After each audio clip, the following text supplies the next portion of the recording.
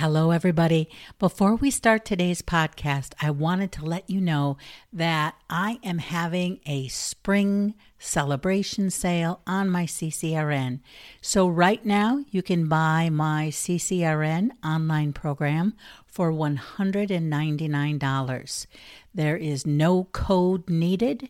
You can just head over to my website at khoppypresents.com or use the link that I've provided in the description. And it is already marked down to $199 in celebration of spring. This online program is worth 30 continuing education hours, 24/7, 365 lifetime access, and you'll also be getting periodic updates as they're available. So I just wanted to let you know, and enjoy the podcast. Have a wonderful day. Bye-bye.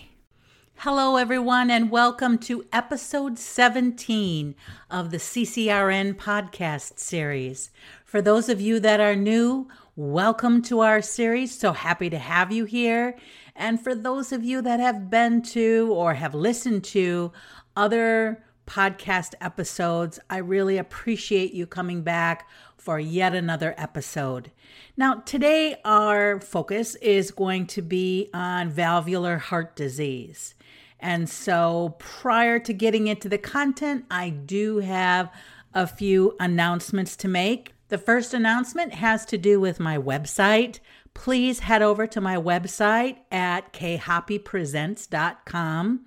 And there you're able to subscribe to receive updates on the newest things coming your way, as well as I currently have a basic rhythm analysis cheat sheet that you can get as a freebie, if you will, for heading over to my website and subscribing. So if you are so inclined, please do that. My website also has a list of all of the podcasts that I have to offer, as well as podcast episodes that will be coming your way. And last but not least, there is some contact information if you would like to get in touch with me in order to perhaps schedule a CCRN or a PCCN at your facility, or perhaps for your AACN group. Another thing I'd like to make you aware of is if you head over to my Facebook page at khoppypresents, you will find the daily CCRN question challenge. It's been a lot of fun. We are in week 5 right now. And the way that it works is every day there is a CCRN question posted in the morning. And then later on in the evening, the answer is posted in the comment section. It's really been a lot of fun. I've gotten a lot of great feedback from people, and please join us if you have the opportunity to do that. Also, I am going to be publishing my online CCRN review course in September. And I'm anticipating, because I'm in the midst of recording it right now, I'm anticipating when all is said and done that course will be a 24 contact hour course. So you can get 24 CEs or thereabouts for taking that course. As I said, I'm still in the midst of recording it. We'll be finishing up in the next few weeks, and we'll offer that in September of 2021. So you can look forward to that then. So enough of the announcements, guys, and let's get on to valvular heart disease. And so let's start out with a brief definition. Well, what is it? It's an acquired or congenital disorder of the heart valves that results in either impedance to flow, so problems with forward flow or forward movement, so that would be stenosis, or insufficiency, which is, we know it to be regurgitation, that results in backward flow. So in this podcast episode, we're going to talk about some of the most common types of valve problems. And we're going to start out with mitral regurg. So what most commonly causes mitral regurg? Well, one of the things that comes up right away is whether the patient has had a history of rheumatic heart disease. That really seems to be a common thread whenever you talk about any of the various types of valvular heart disease. Other things can be trauma. Certainly, it can be a traumatic thing. In the MI patient, it can be papillary muscle dysfunction or rupture of the papillary muscle off the endocardium, considering the fact that it's a muscle and you have an anterior and a posterior set of papillaries. That would suggest to you that if the patient presents with anterior or posterior MI, the papillary muscles may be involved as well. You can have the actual rupture of the papillary muscle off the endocardium, or you can have a tearing effect of the chordae tendineae off the papillary muscle. There might be a congenital malformation causing mitral regurg, might be mitral valve prolapse.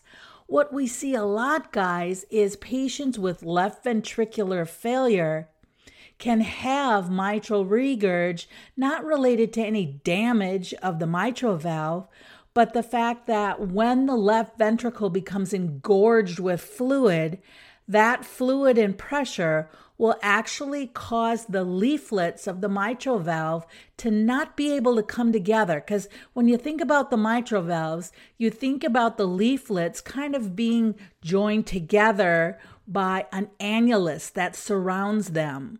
When you think of an annulus, of course, you think about a ring. So you think about the ring, and then you think about the leaflets kind of projecting out from the ring. So it stands to reason then, if you have a big old dilated ventricle full of fluid, that amount of fluid and pressure is going to cause the ring to dilate. And as it does, it prevents the leaflets of the valve from being able to close normally. So indeed, in the person with left ventricular failure, you could see that the patient develops a holosystolic or a pansystolic murmur to begin with, when the patient comes in florid heart failure. And then as we offload that left ventricle, we can hear the murmur getting softer and softer and softer until it goes away. So that's more of a functional related murmur rather than structural, because it's simply there because the annulus of the ring was dilated based on left ventricular overload. Other things that can cause mitral regurg include hypertrophic cardiomyopathy, Marfan syndrome. Everybody thinks about Marfan syndrome as being, the President Lincoln disease. Also, calcification of mitral valve leaflets. We see that plenty of the time. Also, things like scleroderma can cause mitral regurg and damage to valves. Or maybe the person has a prosthetic valve that now is not functioning correctly. So what we see then is the patient presents dyspneic, they're orthopneic, they have PND, they have cough and palpitations. They may present even with chest pain, but certainly they come in weak, they're fatigued, short of breath, and anxious. And so when we examine them, what we see is they're tachycardic, they're diaphoretic. If they're not getting adequate perfusion to their brain, they are confused. We can also see displacement of the PMI. Now remember, we've discussed this a couple of times, so we're just going to quickly review. The PMI is the point of maximal impulse or point of maximal intensity, normally found at the fifth intercostal space left midclavicular line. So when the PMI is displaced downward and laterally, that tells you that the apex of the heart is displaced downward and laterally, because that's what the PMI represents. It represents the apex of the heart hitting up against the chest wall, should only be about a quarter, maybe a $0.50 in size. It's something that you palpate, and it should normally be found at the fifth intercostal space left midclavicular line. So if on the CCRN you read a question that said that you are performing a cardiac assessment on somebody and the PMI is palpated in the 6th intercostal space, left anterior axillary line, you know that that's not normal. You know that that's not a normal place for the PMI. And so the first thing that hits your radar is the fact that the patient probably has a big, huge left ventricle, which is displacing that PMI. Along with a displacement in the PMI on our exam, we can hear crackles. We may hear an S3 or an S4 heart sound. Now, once again, as a review, S3 is produced when the ventricle receives the initial load of blood from the atria, and that ventricle is stiff, non-compliant, maybe it already is overloaded with fluid. And the vibratory sound that we hear, S3, is actually heard very early in diastole. It's a diastolic sound because it stands to reason, right? Because that's when the left ventricle fills. And so when the AV valves open up and you have that big volume of blood coming down to the ventricles, if the left ventricle is unable to handle that, you're going to hear the vibratory sensation of that in the form of an S3. However, I don't want you to think that it's only the left ventricle that can make an S3. Certainly a person could have either a right ventricular or a left ventricular S3. Now, S4, if you'll remember from previous episodes, we said that S4 is, again, a sound that you can hear related to ventricles that are non-compliant, but it is heard late in diastole, very late in diastole, and really it is associated with atrial kick. Because remember, the last thing that happens with ventricular filling is that the atria will kick that last bit, up to 30% of ventricular filling. It'll kick it down from the atria into the ventricles. And so, again, same kind of sequence. If you already have a ventricle that's non-compliant, and you try to kick 30% more volume down into the ventricle, you are going to hear an extra sound. Now, again, you may hear a left ventricular or a right ventricular extra sound. The one thing that I also want to remind you guys of, though, and I believe that on Facebook I had a question on this one day. It really was kind of fun. But for the S4, if you are in atrial fib or your patient is in atrial fib, which many of patients with mitral valve problems are in atrial fib, you cannot have an S4. Because remember, the S4 heart sound is when the atria contract into a non-compliant ventricle. And the vibratory sensation that we hear produces an S4.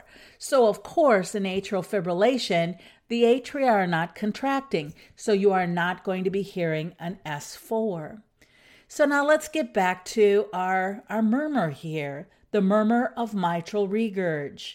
It is holosystolic. So it is heard between S1 and S2. And if you'll remember from the cardiac assessment episode, we talked about the fact that if you're listening to somebody's heart and it sounds like a mess and you're not sure what to do with it, it sounds like a wash machine in the agitation cycle, you don't know your systolic from your diastolic, take your fingers and put them on your patient's carotid. Because the sound that you hear as you're listening over the heart, the sound that you hear that correlates with the carotid upstroke or the carotid pulsation is systole, okay? So if, for example, I'm hearing a murmur that sounds like stub, stub, stub, stub, stub, and I notice when I put my fingers over the patient's carotid and I'm feeling the carotid pulse, I know that, or I hear that every time I feel the carotid pulse. When I'm listening at the same time with my stethoscope, I hear a murmur. That is a systolic murmur. It occurs between S1 and S2. The term holosystolic just basically means that you can hear it through the whole systole, the whole thing. one constant, continuous sound. Sometimes you will also hear it referred to as a pansystolic murmur. So either one, it's like saying yellow jaundice. I think it's pretty much the same thing. Holosystolic, pansystolic. Now it's high-pitched. So we know that the best way to pick up high-pitched tones is to use the diaphragm of your stethoscope, whereas the low-pitched sounds are best heard with the bell. So it's holosystolic. It's high-pitched, it has a blowing quality to it, and it can be best heard at the apex. Again, down by the apex, lower left sternal border and apex, that is the area in which you would best hear both the mitral and tricuspid valves. So for mitral regurg, at the apex is a good place to be listening, and it very commonly will radiate into the axilla. So that is our murmur of mitral regurg. So guys, what I'm going to do is I'm going to present the systolic murmurs first, and then I'm going to go on to present the diastolic murmurs. And then when all is said and done, we're going to talk about patient management. Okay. So we just got done with mitral regurg. So we are going to move on then to talking about aortic stenosis, which is another systolic murmur, aortic stenosis. Aortic stenosis is actually referred to as a systolic ejection murmur, aortic stenosis. And again, one of the common thread etiologies here is rheumatic heart disease. So rheumatic heart disease could be a calcified aortic valve. Some people are born with a bicuspid aortic valve. See, normally the aortic valve has 3 cusps, but we typically find out in someone's later years that they were born with a bicuspid aortic valve that now becomes stenotic, or it could be insufficient or regurgitant. There also could be coarctation of the aorta that causes aortic stenosis as well. So now we have somebody that presents with chest pain typically upon exertion. And they also may, upon exertion, also feel lightheaded. Now, they come in presenting very much like left ventricular failure. So they come in with dyspnea, orthopnea, paroxysmal nocturnal dyspnea, and they are fatigued. Weakness and fatigue, no matter what valve you're talking about here, people come in with weakness and fatigue. They just do. And along with that, typically dyspnea. These folks can also come in with palpitations, and that's true of any type of valve disorder. Now, let's talk about some of the signs and symptoms. What do we see from an examination standpoint? Well, we typically see a narrowed pulse pressure. And so you can actually see that. I mean, if you had an arterial line in place, you would actually see a very narrowed pulse pressure. And you would see the PMI displaced laterally or just downward, a downward or a lateral displacement. So remember pulse pressure now, guys. You don't need an arterial line, obviously, to look at a narrow pulse pressure. You subtract the diastolic from the systolic, and normally you should be somewhere around 40 to 60. And of course, what causes the pulse pressure to narrow is the problems with ejection. And what we would see, going back to that arterial line thing, if we had an arterial line in place in somebody with aortic stenosis, what we see is the systolic component of the arterial line going up in kind of a sloppy manner. In other words, the systole doesn't abruptly go up and then, of course, go down from there, have the dicrotic notch and go down. If you have aortic stenosis, you're going to have this slurring of systole in your aortic pressure waveform, and you're not going to see this really nice, crisp, closure of the aortic valve manifested as a dicrotic notch. So a couple of things to keep in mind. This person also can possibly have an S3 due to ventricular noncompliance, left ventricular failure, crackles. And this ejection murmur is different from the last one we went over. Do you remember mitral regurg? We said mitral regurg is a blowing type murmur, whereas aortic stenosis is going to produce a very harsh murmur. It's described as a crescendo decrescendo type murmur.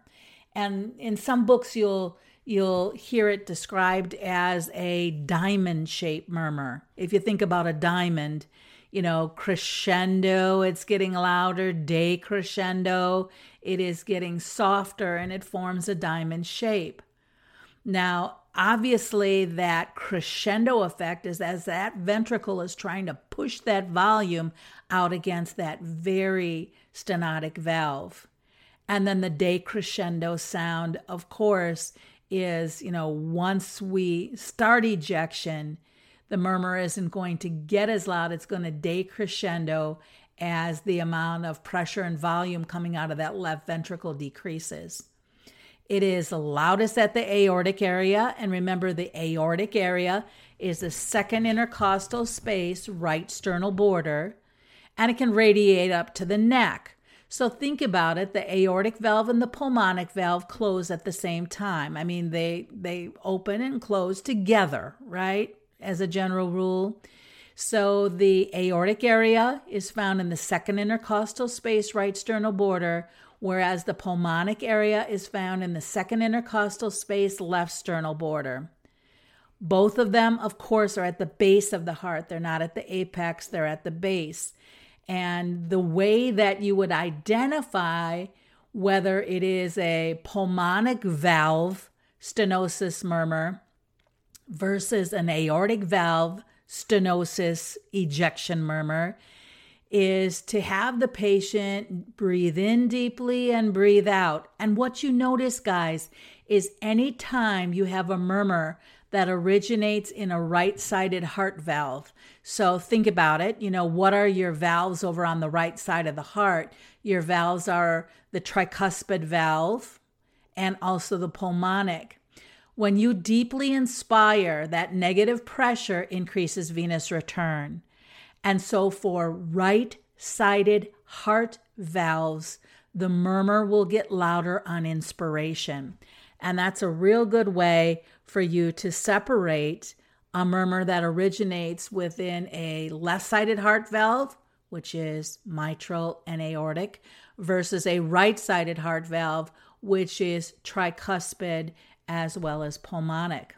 So let's get back to our aortic stenosis. We said that it's a systolic diamond-shaped murmur. It's referred to as an ejection murmur. It's harsh.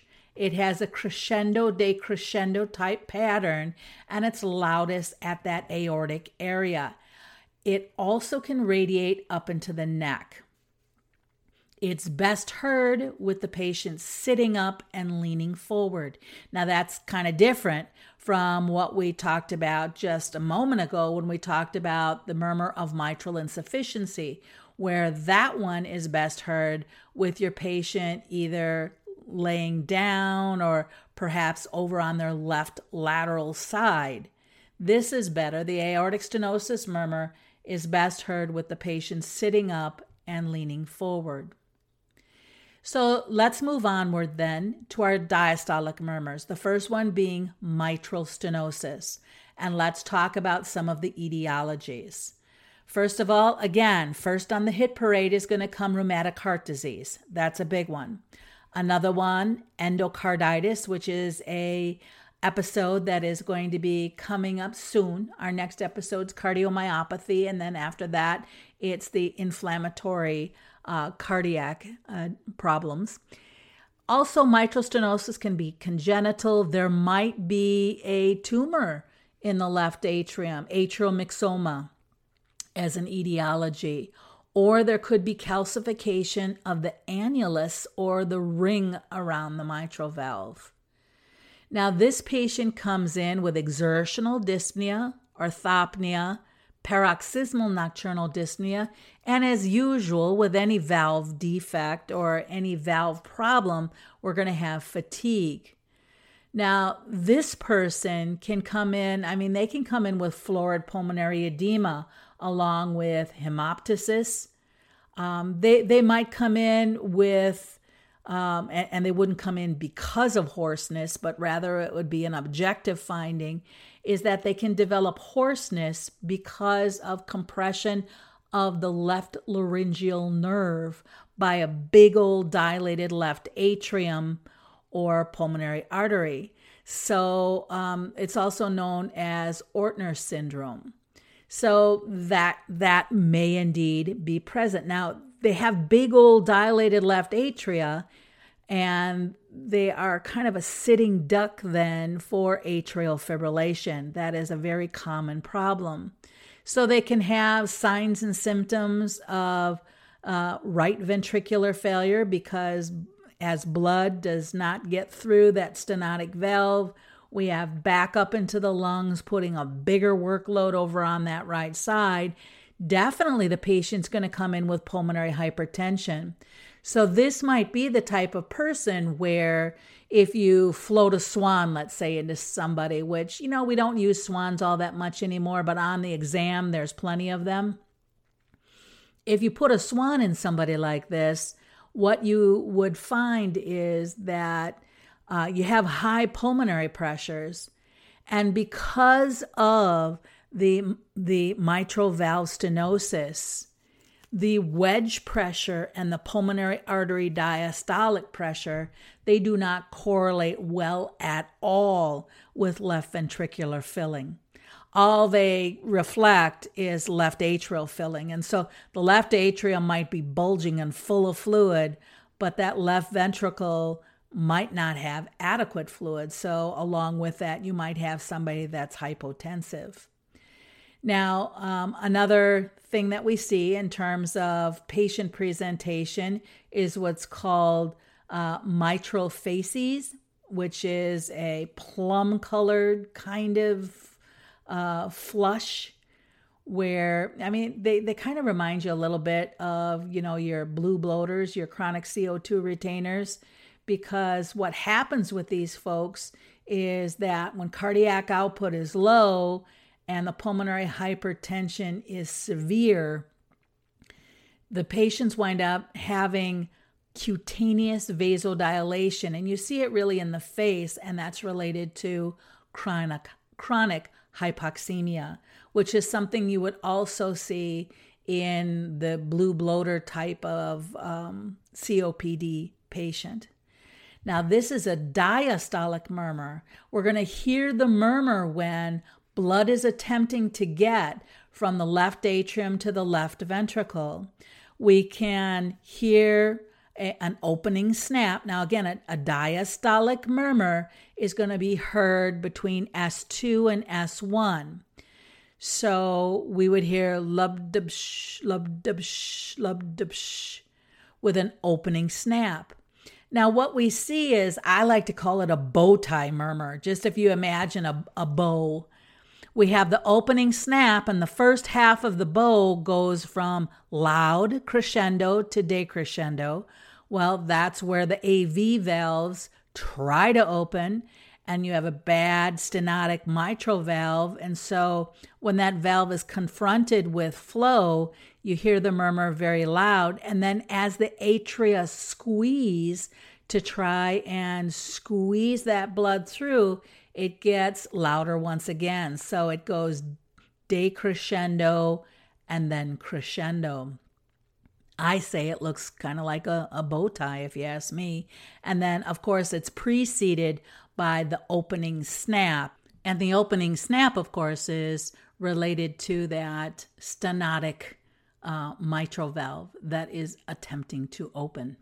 Our final valve defect today is aortic regurg, and it also is a diastolic murmur. And so it's a time in which the aortic valve is not able to close properly, allowing blood to regurg from the aorta back into the left ventricle. So in terms of etiologies, we have some of the same things coming up again, and that is rheumatic heart disease, calcification, that bicuspid aortic valve, which we said is a congenital issue, endocarditis, Marfan syndrome, hypertension, connective tissue disorders such as lupus, perhaps aortic dissection, and trauma, all of them potential etiologies for aortic regurg. Now, when these patients come in, again, fatigue is a typical presentation for any of the valve problems. These folks come in with dyspnea, orthopnea, paroxysmal nocturnal dyspnea, which really has been a common thread throughout. Exertional chest pain, syncope, cough, palpitations. Patients oftentimes are in atrial fib or have ventricular dysrhythmias as well. They have what's called Mussey's sign, which is a nodding of the head with each systole and a very widened pulse pressure. And this is sometimes referred to as a water hammer pulse. Their PMI is displaced downward and laterally. And we find that, in terms of blood pressure, the popliteal blood pressure is at least 40 millimeters of mercury or more greater when compared to a brachial blood pressure. They also have signs and symptoms of left-sided heart failure. So again, as I said, this murmur is diastolic. It's high-pitched, so using the diaphragm of the stethoscope would be a good thing. High-pitched, blowing, and it's decrescendo. So that means that the murmur is going to get softer. So we hear the S2 along with the murmur, and that murmur gets softer. Now, it is heard very generally loudest at the base of the heart, but it really can radiate all the way to the apex, and it can be associated with a thrill. And I guess I should take a moment and just explain this thrill business. When we talk about a palpable thrill, that's where you can feel over the area where you hear the murmur the best. When there's a palpable thrill, it kind of feels like a cat is purring beneath your fingertips. When you have a palpable thrill, that means that your patient's heart murmur is at least a grade 4 or above. A grade 4 or above. And there are, six grades of murmur. So 4, 5, and 6 all have a palpable thrill. So if you have a palpable thrill that your patient has a high grade heart murmur. So we've been over 4 of the major types of valve diseases and dysfunctions. So we talked about the systolic group, that is mitral regurg and aortic stenosis. And we just completed the diastolic group, which is mitral stenosis and aortic regurgitation. So now we're going to talk about management of valvular heart disease. And the first would be, of course, decreasing myocardial oxygen consumption. So using oxygen as needed, decreasing fluid, so sodium restricted intake, anxiolytics as needed, and the patient's really treated like or cared for like a patient with heart failure because that's what they have. So the use of ACEs and ARBs and beta blockers, vasodilators as a general rule can be used, but they're pretty much avoided in patients with severe aortic stenosis because it can really compromise cardiac output. Diuretics, the same thing. Anytime you offload that left ventricle in aortic stenosis, you can wind up causing a drop in cardiac output. So even cautious use of diuretics is really important. Inotropes, inotropes can be helpful. Sometimes if patients have atrial dysrhythmias, supraventricular tachycardias. Digitalis can be employed because it can be used for not only its inotropic effects, but also its antiarrhythmic effects. As we said, atrial fibrillation is very common, so antiarrhythmics for atrial fib. Patient may have AV blocks, which may warrant a pacemaker. We have to monitor them really closely for embolic events. So you could have an embolic event coming from a bad valve. One of the things that always comes to mind for me is the person that uses injectable drugs that comes in with an endocarditis and is growing vegetations on the leaflets of their valves. That can serve as an embolic focus for a pretty catastrophic event. We also want to make sure that the patient is covered with prophylactic antibiotics before any invasive procedure, including dentistry, in order to prevent endocarditis.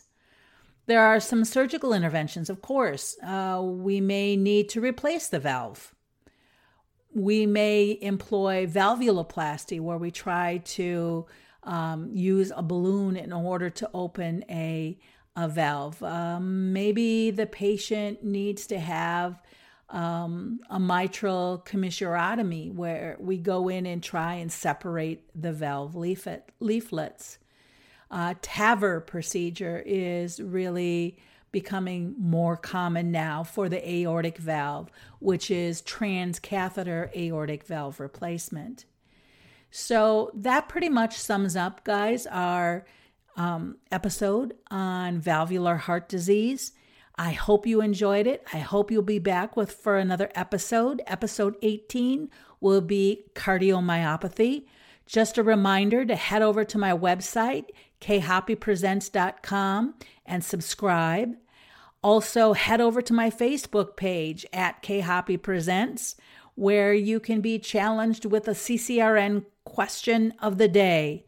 And then last but not least, stay tuned for my online CCRN review course for 24 continuing education hours, which is coming up in September.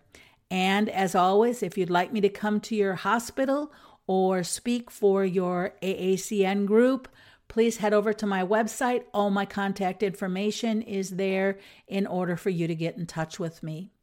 I hope you guys have a blessed day, and I look forward to having you join me in a podcast soon. Take care. Bye-bye.